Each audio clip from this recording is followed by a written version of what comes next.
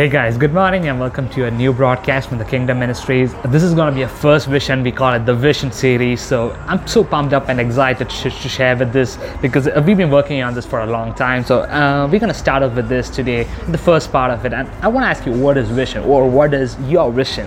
Most of us get, they're nervous when we hear the word vision. We get, what is my vision? What do I have to achieve? How do I find my vision? What if I don't have a vision? These are the normal questions that pop up into anybody's mind. In fact, I asked 10 of my friends what is their vision for 2020 and what is their vision for the next 5 years until 2025. Most of them gave me some precise answers. Some of them were like, they don't know what the vision is. Some of them asked like, they have no idea on how to work on their vision. So this series is going to help you promote or you to discover and cultivate your vision. So first of all, let me start with this. What is vision? The English dictionary defines vision as the ability to think about or plan the future with imagination and wisdom. That's what it's called in the English dictionary. It's also called as a verb, which means to imagine. It can be it came from the Latin word called visio or videre, which means to see. So I'm not getting down into all those details, but let's see some of the most prominent vision of some people which impacted the world. At one time, Star Wars was just an idea in the mind of George Lucas, and now the force is more stronger than ever with a lot of movies and TV series coming out. J.K. Rowling had the vision of Harry Potter, and she was rejected by different publishers until she got published and made a big breakthrough. John F. Kennedy had the vision of sending a man to the moon. Ronald Reagan saw the Berlin Wall crumbling down before 1991 when it actually fell down.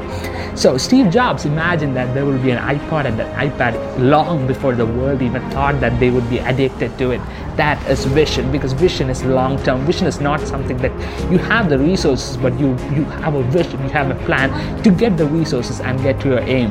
Disneyland once was just a dream for Walt Disney, but now it's like in different parts of the world and making money, making people happy than it ever was. So that is how a vision is. That is how vision is. Unique thinking. You need to have a unique thinking to get your vision.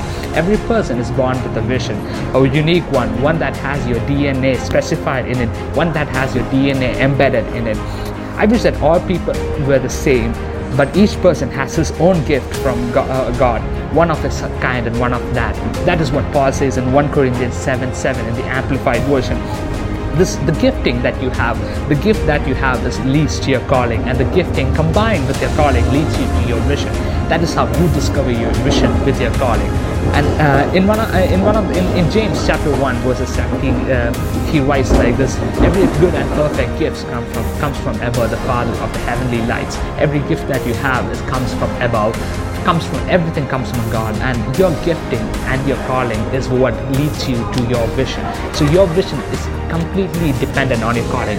Have you not discovered your calling? You have not discovered your gift. What is your gift? We need to discover our gift, because our gift is what leads us to do whatever else. Years back, I did not know what my gift was until some of my friends helped me realize what it was. The same way it might be to sing, it might be to write, it might be to speak, it might be to be an influencer. I don't know, there might be a lot of stuff, but your vision is what is gonna lead. Your calling is what is gonna lead you to your vision. Have a good day and stay tuned for the next part of this series. Have a great one. God bless you.